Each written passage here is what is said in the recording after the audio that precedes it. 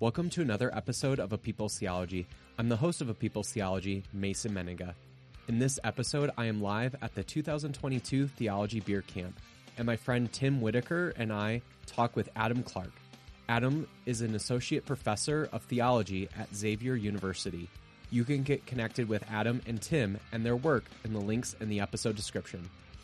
If you would like to listen and watch to more presentations from the 2022 Theology Beer Camp, you can go to experiencing.god.net to sign up and get the videos of all the keynotes. If you're a fan of A People's Theology, it would bring me no greater joy than if you gave the podcast a 5-star rating and review. Tell me what you like about the podcast. Also, if you feel so inclined, please support my Patreon at patreon.com/Mason Menninga. There are multiple tiers with wonderful rewards, including papers I write to even a book club. Enough of my rambling. Enjoy more inspiring and liberating theology.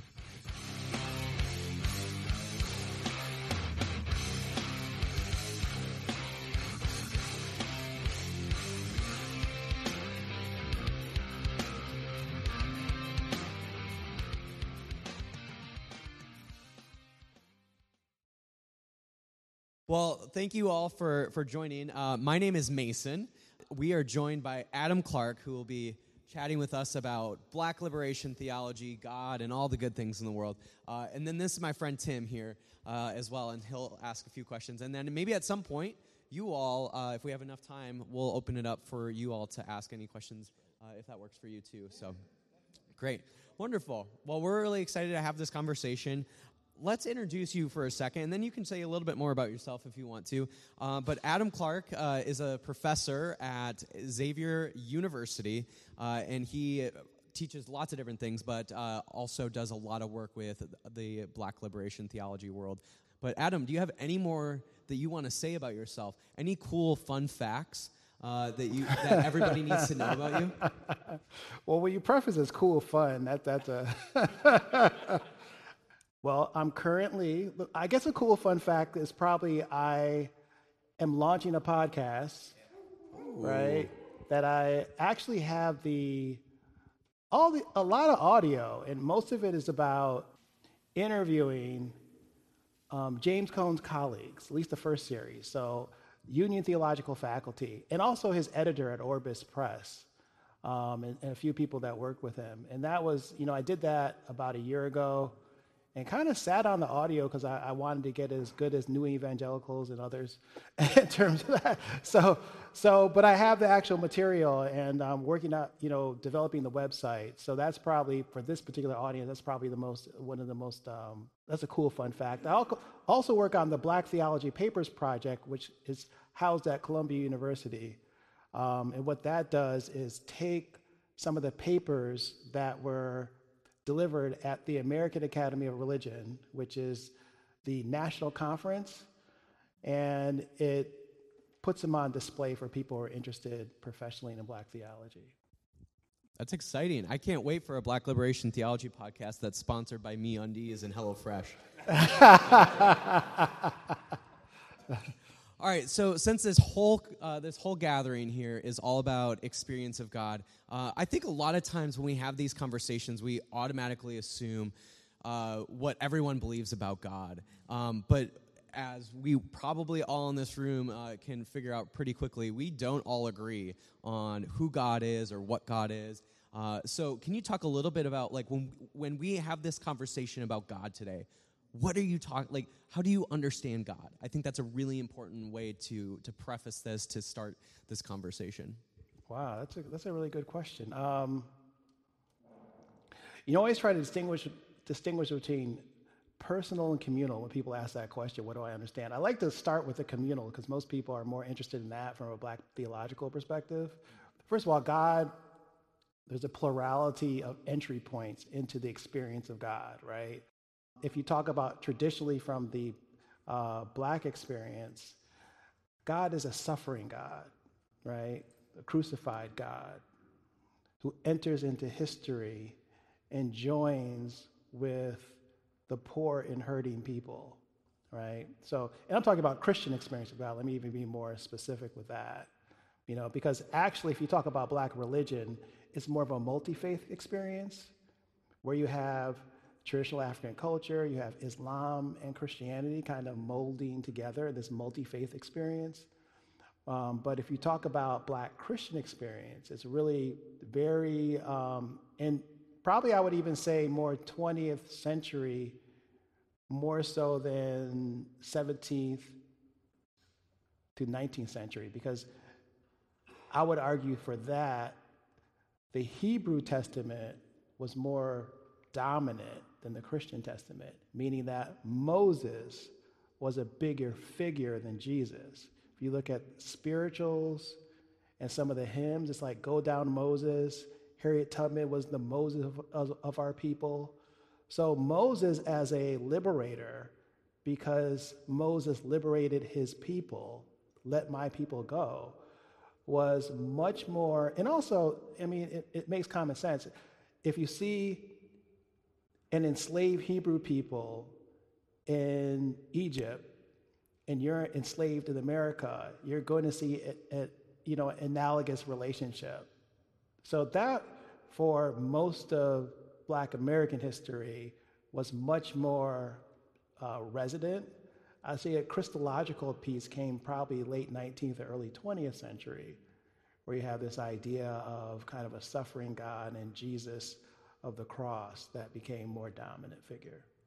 And you even see that really picked up by someone like Dolores Williams and the Christology that then gets adopted later on. Obviously, we're really moving a lot farther down history, but you even see that really get then picked up by womanist theologians of integrating not only what you're talking about with the Hebrew Bible, but also integrating that with a Christology and really thinking about Jesus as a liberator. Yeah. Well, her Dolores in particular does something different. Like hers is more of a critique of atonement theory and Christology, because she believes that the traditional motifs of sacrifice and blood redemptions is not just wrong, but it's dangerous for Black women, right?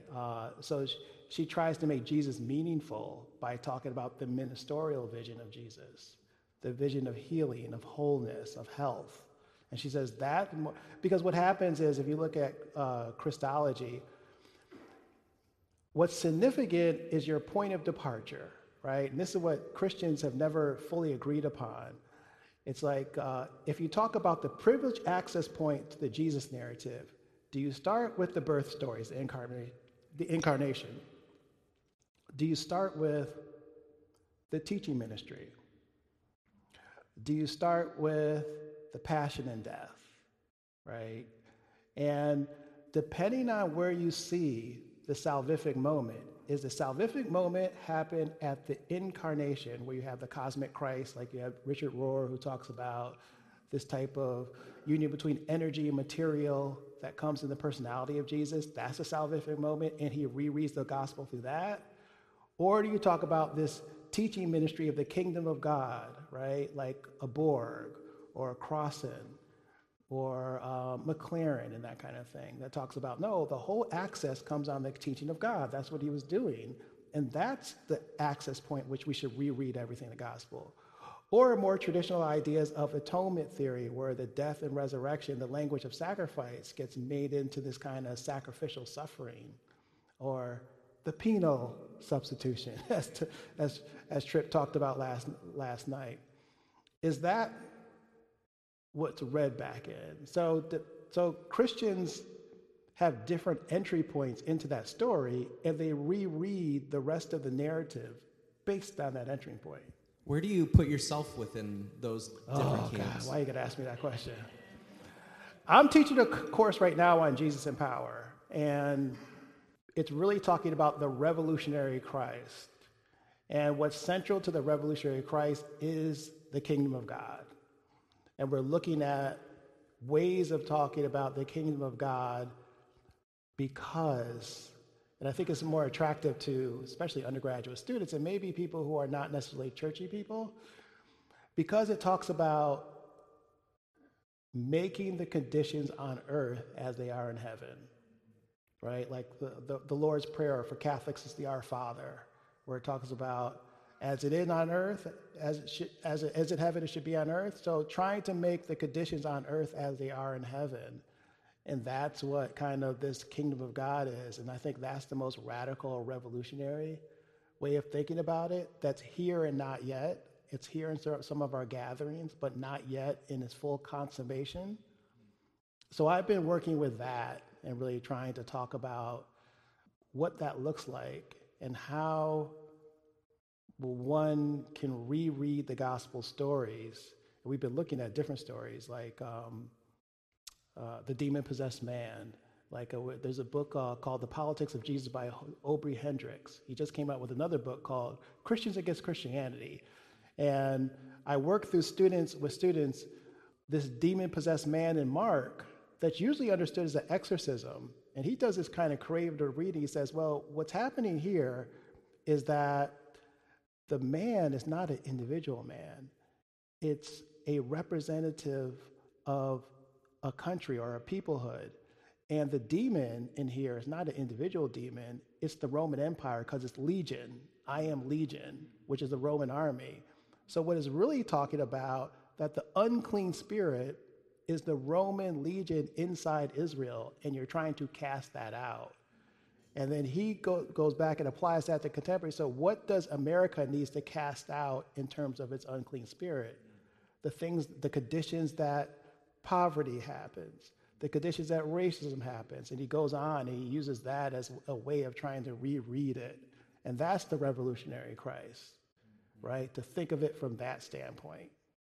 So we've been talking a little bit about how you understand God, and clearly there is this political and social dimension to that. I'm guessing then that my next question kind of ties into that. How do you experience God in the world? That's a good question. Well, here's what I don't talk about as publicly, but more personally I experience God. I also, which I didn't mention, I lead a contemplative group in my faculty on the Ignatian spiritual exercises. They're kind of mindfulness practices.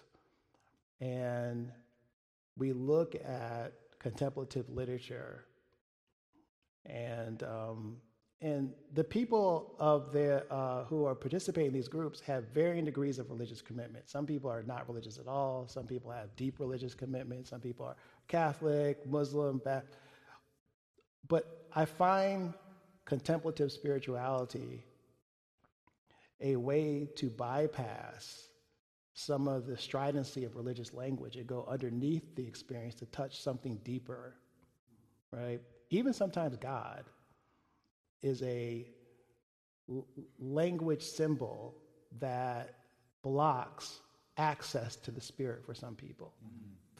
So sometimes we need to be careful about even saying that, right? So when we talk about having kind of deep encounters through meditation, like the Black church traditionally, they make a joyful noise. It's a very loud, festive. And a lot of that comes from not being able to control one's own body. So in the context of church, you can release your body, and that's a certain type of liberating act. Now that that reminds me, there's a great book by Ashawn Crowley where he talks about, it's called Black Pentecostal Breath, and he talks about the whooping in the Black church tradition as a protest against the suffocation that would happen during lynchings. And so, like, I think there's something really powerful about some of those practices, even within the Black church tradition, as not even, like, they really are symbolic of this, like, liberation that they're hoping to experience. Absolutely. He puts his finger on it. That hasn't been reflected in the literature as much, like the music and bodily movement. And I think scholars, there's a bias against talking about art in academic modes of writing, right? But I think he's got his finger on it. I mean, the musical tradition, the aesthetic, the feel, the sensuality of the church is probably more dominant a lot of times than even the prose or the doctrine and everything. But in terms of contemplation, it's more through silence and more through inner access.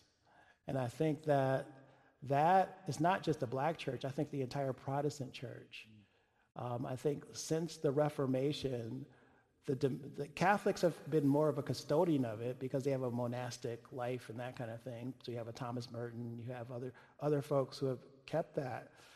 But I think it needs to be reintroduced in creative ways into the broader Christian context, because most people are going to Buddhism or Asian religions to get that form of meditative freedom or balance. But you can access that from within your own traditions. You know, you don't necessarily have to. I'm not saying that anything's wrong with going to Buddhism or yoga, but what I'm saying is that there's a Christian tradition of the same things that you should at least be aware of, that you could cross-fertilize with any other type of traditions.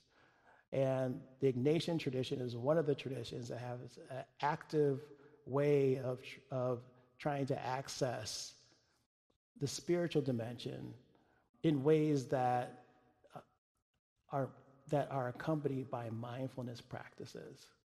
And I find for my context that works best. I'm just listening and observing and thinking about how in my faith tradition I grew up very reformed, very, just kind of taught like this is the true gospel. The Bible is clear.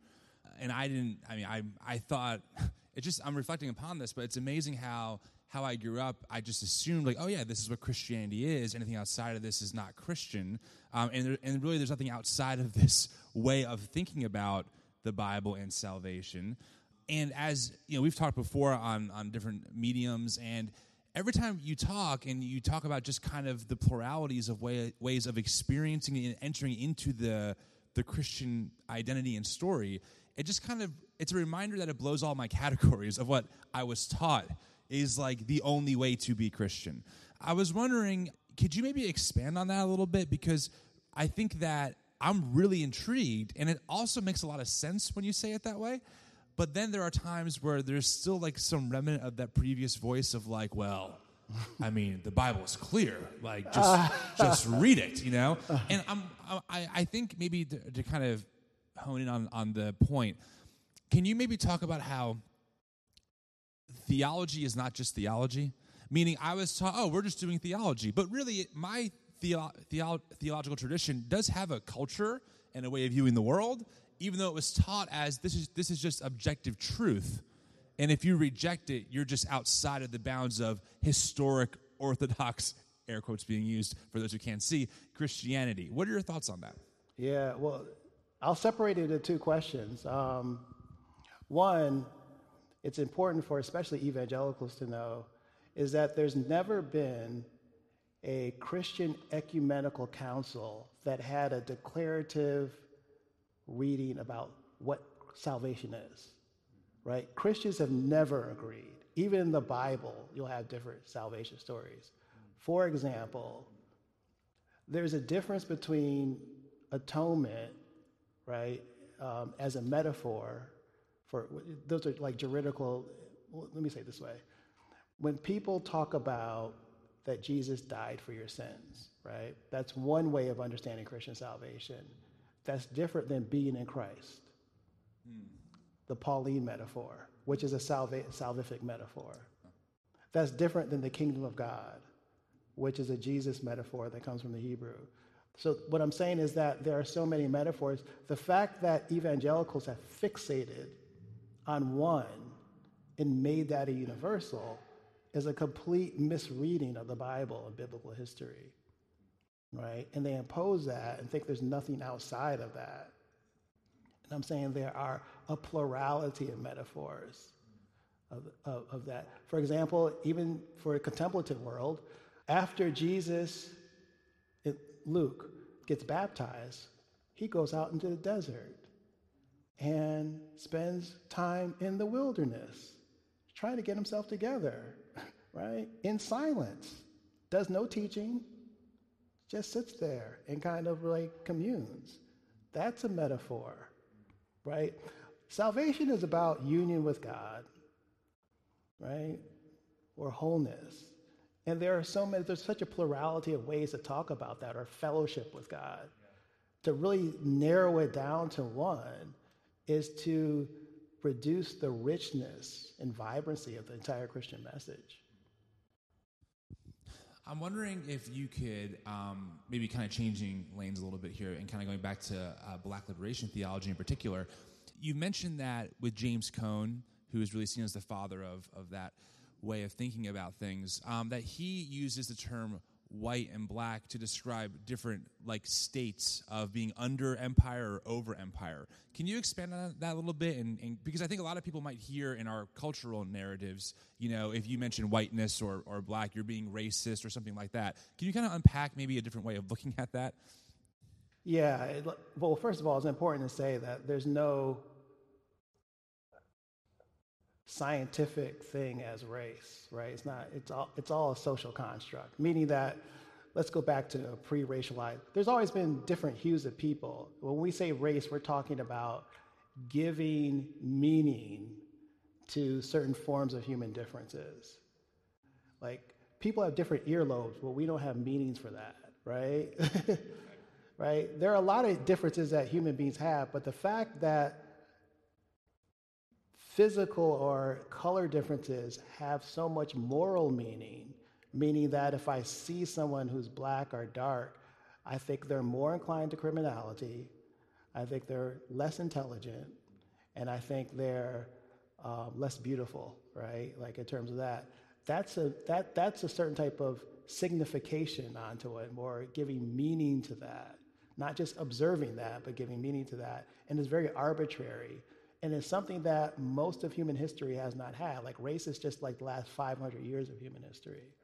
Before that, the vocabulary of differences was probably religion. Like, you can, if the way ancient cultures would talk about insiders and outsiders was through language and religion. If you worship the same God and learn my language, then you could be part of my group. Race is so distinctive because it's something you can't change. You can't learn that differently, right? You're not going to go to another God, or you're not going to. So that's why it has so much permanent. It was ordained by science. So just that as a background, right? Just to say that this is not something that I'm saying is an essence, but it's more of a metaphor to flip the associations of blackness and whiteness and invert them, just the way Jesus inverted the idea of the last should be first and the first should be last. So it's a way of trying to translate that into our contemporary situation, to talk about the gospel as dangerous and unsettling in the way it was in the time of Jesus. So you mentioned just a bit ago about the social constructedness of race, and you specifically said that it's roughly around 500 years ago that we see this invention of race.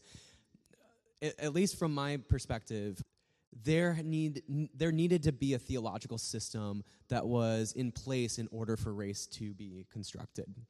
There's a certain way to think about sin, there's a certain way to think about salvation that then justifies the invention of race. I'm curious if you have any thoughts around how someone would need to think about God in order to create the construct of race. It seems like if there's all these other ways to think about humanity, the world, sin, all of that, that then justifies race, then there must also be a way to think about God that also justifies the invention of race. Yeah, like, it goes back to the mechanisms of otherness. So, for example, you start out with Christianity in its early stages.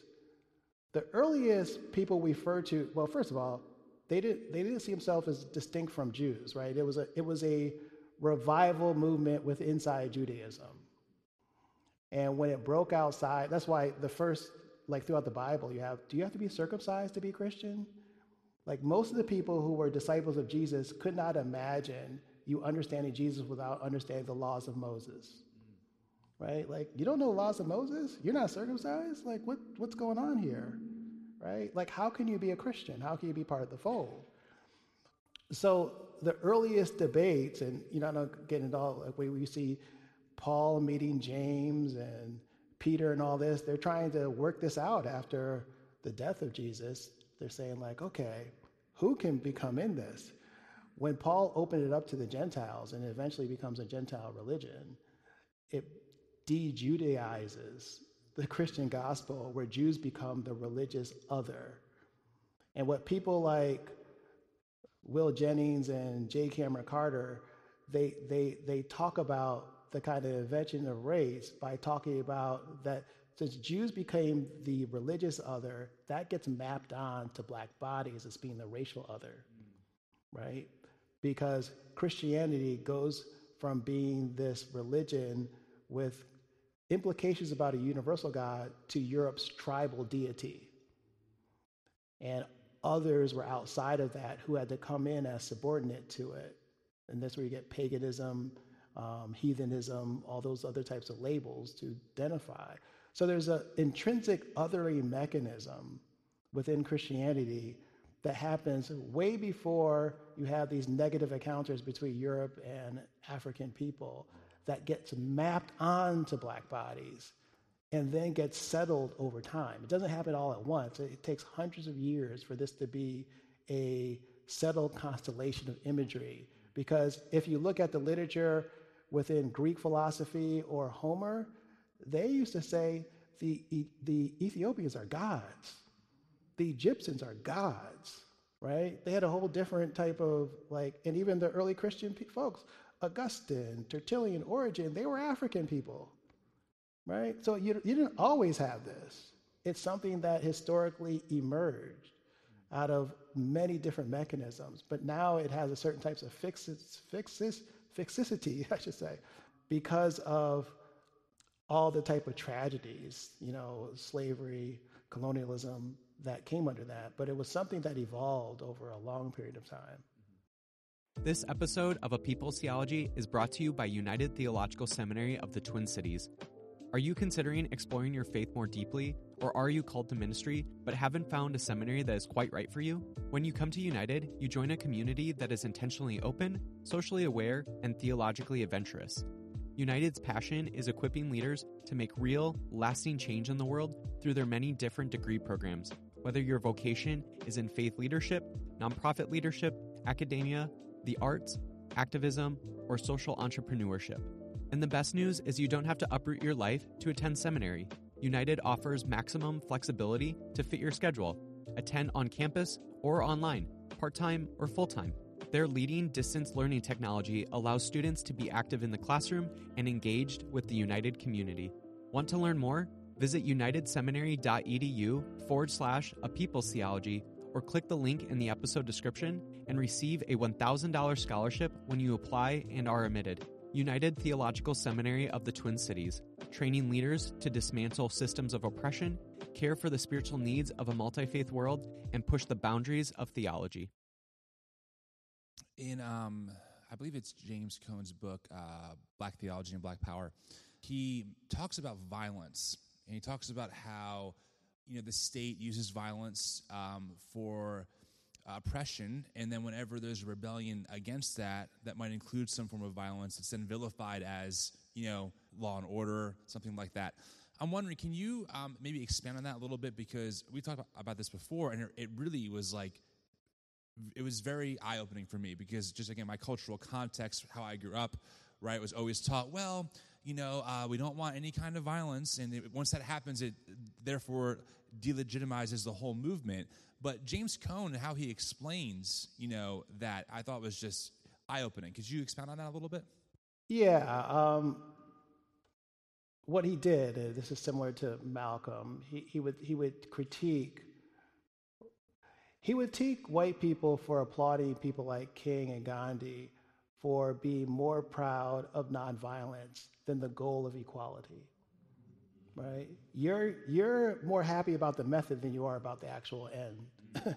Right? And he says, you don't say the same thing about George Washington. When George Washington had to use violence to fend off British tyranny, that was fine. Right? And it's not a universal. It's kind of like in our contemporary context. There's a book out called The Cross and the Flag, right? And what they say is that, and they're talking about evangelical Christian nationalism, which you've been talking about for a while. And he says that there's this kind of unholy trinity where you want freedom for white men, order for everybody else. And when everybody else violates the order, it's violence. So freedom for Christian white men, everybody else gets order. This is how you could have someone like a Donald Trump who will condemn the violence of Black Lives Matter, but celebrate the violence of January 6th, right? So it's not about violence in and of itself, it's about who's actually using violence. And that's where the hermeneutic of suspicion, because you're not uniform in your condemnation of violence.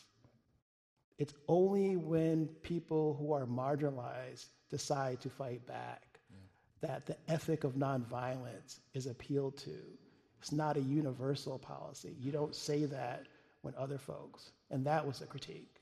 Yeah, I think it's important to note, just for us to say it, that even that comparison, which often gets used in those circles very often, right? Someone brings up January 6th, well, the Black Lives Matter protests, but statistically, there were 4% of those protests, which were the largest ever to happen in America, ended up violent, compared to one situation where people stormed our Capitol trying to overthrow and hang the vice president. That's important. I'm glad you mentioned that, because I didn't mean to make a false equivalency, because I forget that people think that.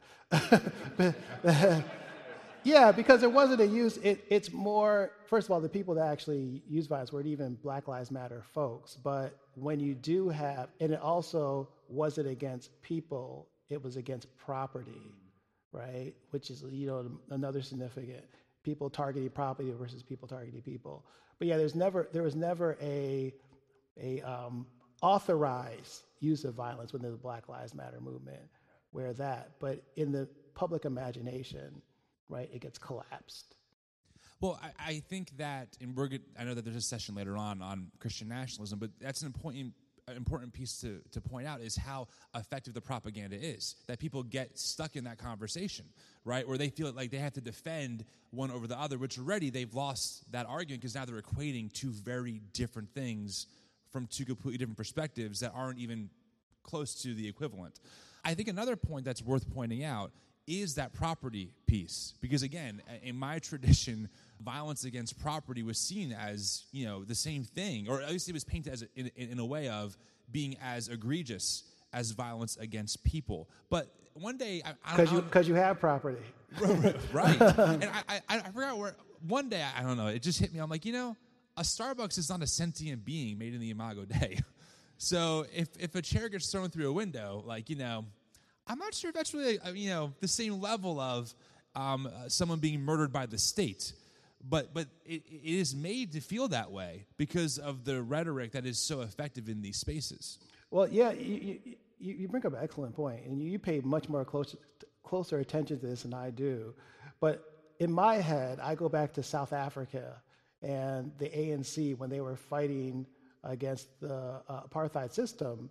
They would make distinctions. They said, we're going to use violence, but they would talk about it in terms of, no, we're going to hit the police station, or we're going to hit this cable line over here, and that kind of thing. And they would talk about, and really, Frantz Fanon wrote a book called The Wretch of the Earth, and he wouldn't say it's violence, he would say it's counter-violence, meaning that the system itself is institutionalized violence, right? Even Pope Francis said, "Thou shalt not kill" applies to economies that kill, politics that kill, right? So what happens is that if you think about it institutionally, violence is an institutional arrangement, and what you're getting is counter-violence from the people who are on the underside of that institution, right? So it's not that they initiate the violence, they're just reflecting the violence that's already present in their daily lives. This conversation between people like white Christian nationalists and then even black Christians, it seems as if they literally worship two different gods. Like they think of God in two very, very different ways. Can you talk a little bit about that? Just like the two very different understandings, because I would imagine if you were talking to a white Christian nationalist and talking about God, I would imagine both of you are going to be thinking about God very differently. Yeah, that's really interesting. The way I talked about it earlier is the difference between experience of God and knowledge of God, right? It's hard to say what people experience in the context of worship, like to really pin it down. But knowledge or knowing is socially constructed. And what categories do you have? And when you experience God, what are you bounded to in your understanding? How does it, your expansive, capacious self, what is it actually being bound to? And I think when you talk about, those type of different experiences, I think there might be a moment when people who have a profound encounter might be open to new possibilities, but if there's no intellectual alternative, people could get frozen into their own tradition, and it could just be a momentary opening, right, of possibility, but the actuality is still very prescribed by tradition. So some of the examples I've used earlier were looking at Azusa Street, right, which is the kind of Pentecost movement where you have the Spirit descend in the context of racial apartheid and people coming together of different races, a multiracial group of a moment in celebration of the Holy Spirit, right? And for a moment, that kind of shaped and shifted people's awareness of the oneness of all things. But then when people went back to their daily lives, right, it didn't stay, it didn't maintain, right? They started to their knowledge of that experience started to change. Like it'd be different to see, even over time, how you understand that experience. You might understand it as one thing in the moment, then a day later, you might reinterpret it, then a year later, it's interpreted again and that kind of thing. So I think we have to take seriously the idea of you could have a revelatory experience, but you have to have a community of interpretation to receive that experience, right?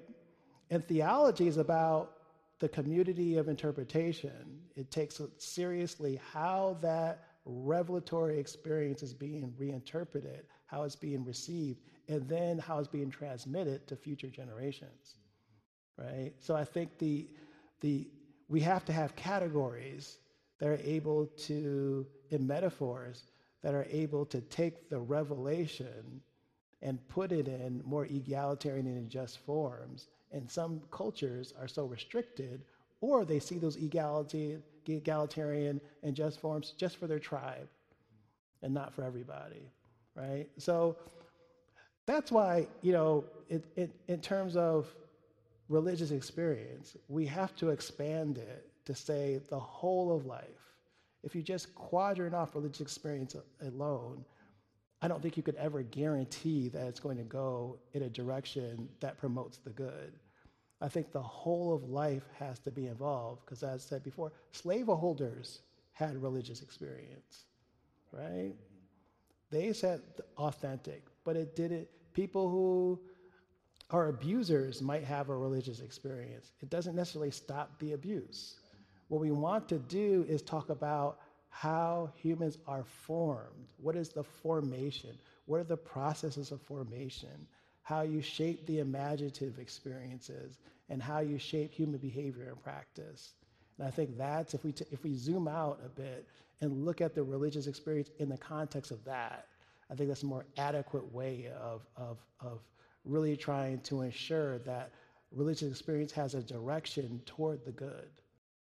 So clearly, white Christians and black Christians at times might think about God very differently. But one of the things that was really revelatory for me as I've studied theology, is especially black liberation theology, is that not all black Christians think about God the same way too. And I think of someone like James Cone, who was very influenced by the Reformed tradition and thinking about God in that way. God being very sovereign, being able to possibly intervene in human history. But then you have someone like Monica Coleman, who is very processy and a friend of the Homebrewed podcast. Can you talk a little bit about? And I also know that you have some process sensibilities. I mean, yours are tingling a little bit too. Can you talk a little bit about that sort of like different understanding of God, but yet both Cone and someone like Coleman are still committed to liberation, but they understand God very, very differently. Yeah.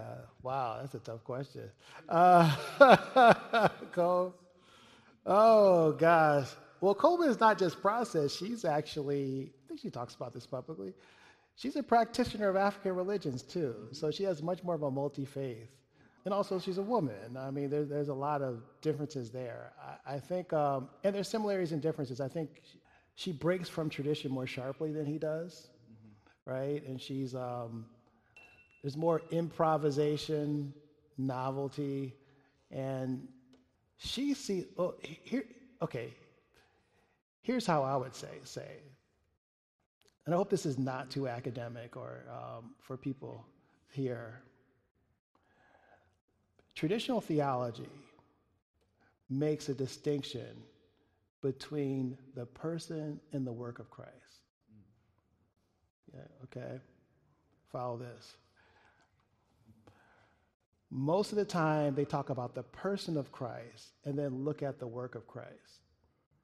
What Monica does, I think, is so genius. She says, the work of Christ predates Jesus.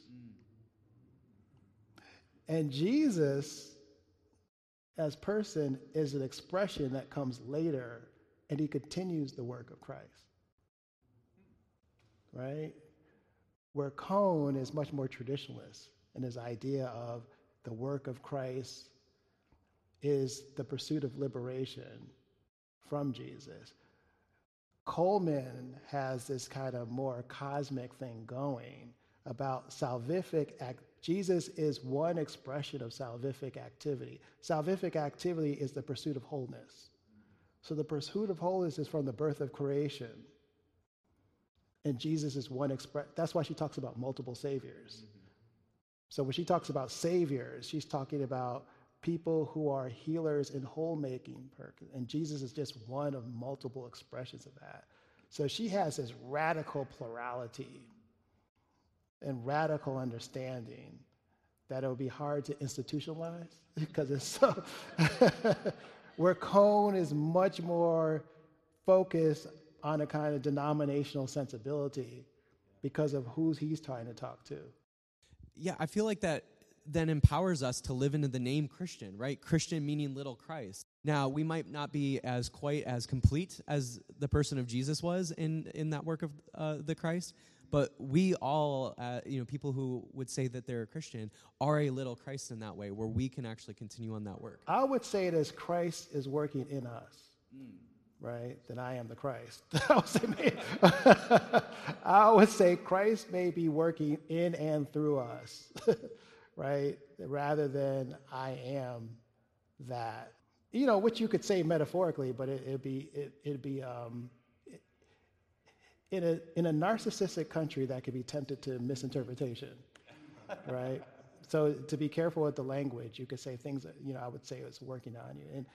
And so Coleman's idea is that, the work or the salvific activity is something that, and I think I'm saying it right, begins with creation. It's inherent in creation.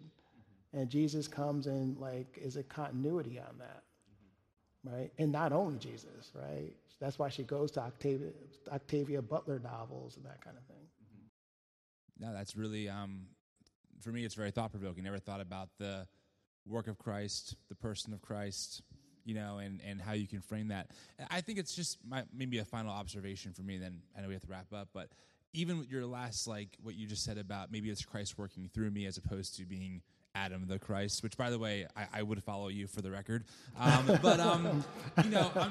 It's interesting because I think that sometimes, while maybe it's almost a paradox where language is obviously very important, but sometimes people in their own tradition communicate a similar reality for them in their own language, right? So for me, when you said that last part of, Christ working through me, I'm like, oh yeah, I totally get that. But then when Mason was like, we're all Christ, I'm like, you're a heretic, Mason, and that's wrong. But does that make sense? Where it's like, yeah, when you frame it like that, I kind of get the vibe, even if maybe there's some differences there. But I can easily acknowledge, like, yes, like I want to represent Christ. I want Christ to work through me. I do want to be a little Christ. And I just think it's kind of reassuring in some ways that, you can find similar ideas, even if the language might be a little bit different based on people's traditions. Yeah, well, sometimes I think it's healthier. Like, we read the Bible as if we're the hero in the story. Maybe we're more like Judas than we are like Christ. Or maybe we're more like Peter. Like, maybe we have our clay feet, and we shouldn't read it from a hero's perspective, but from the perspective of people who were anxious and had anxiety. Like, is this guy really who he says he is? Maybe our relationship is more like that, and more like, hey, I helped you out so much. No, you didn't. I don't know who you are. Or if we get this job, if someone offers us a lot of money, we'll turn our back on what's most precious and valuable to us. Maybe we're more like that than we are like the Jesus, the heroic Jesus of the story. So I think sometimes to really understand our human fallibility, it may be more healthier to read it from the perspective of the majority of people who looked at this improbable story of Jew, not from Jerusalem, but from Galilee, right? From nowhere, from Nazareth, who worked in Galilee under Roman occupation, who goes around saying all these things. He didn't go to the right schools. He wasn't like the scribes. Even the Pharisees, who at the time were actually like with the people, like they wanted to preserve the law. They were like, look, if you actually work on the Sabbath, you are violating the laws of our God that Moses said don't do that, right? It wasn't like they were being mean. Who wanted to cast lepers out in order to preserve the village, right? And Jesus sit there and embrace the lepers. You're going to contaminate all of us, dude, if you do that. Maybe we're more like that than we are like the heroic hero of the story, right? And I think that may bring a different sensibility to our Christian understanding if we understand that most of our everyday, ordinary consciousness, we do things that actually are more reflective of the people who denied Christ in that day than Christ himself. I just have one really quick last question. Hopefully it can be quick.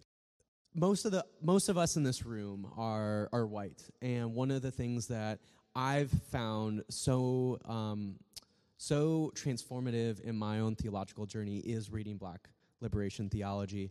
Can you talk about what Black liberation theology can offer white people? Why is there a need for white people to also be engaged in Black liberation theology? Yeah, people ask me that. I always say, no, I always say, I don't care, right? I don't really care. But I'm trying to care because people ask me that a lot. Well, let me say, Black is really a metaphor for the oppressed. The liberation is really talking about the biblical sensibility from Moses to Jesus. And the Christian identity is formed by Martin Luther King primarily. And I think what happens with Black theology for white people, it unsettles and disturbs and overturns the sense that Christianity is about the status quo. It gives a sense that Christianity is dangerous.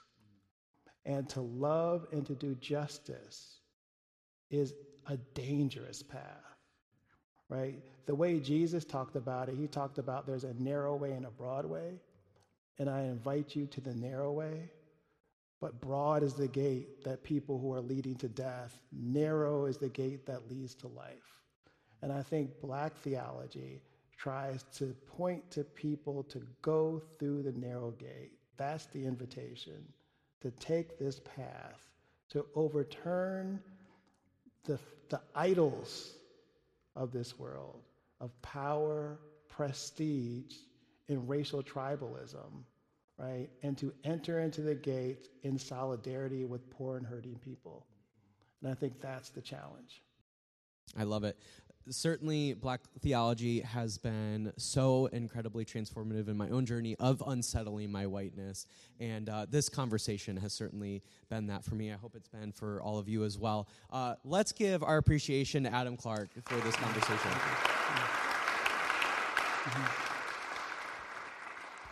Thank you so much. Thank you.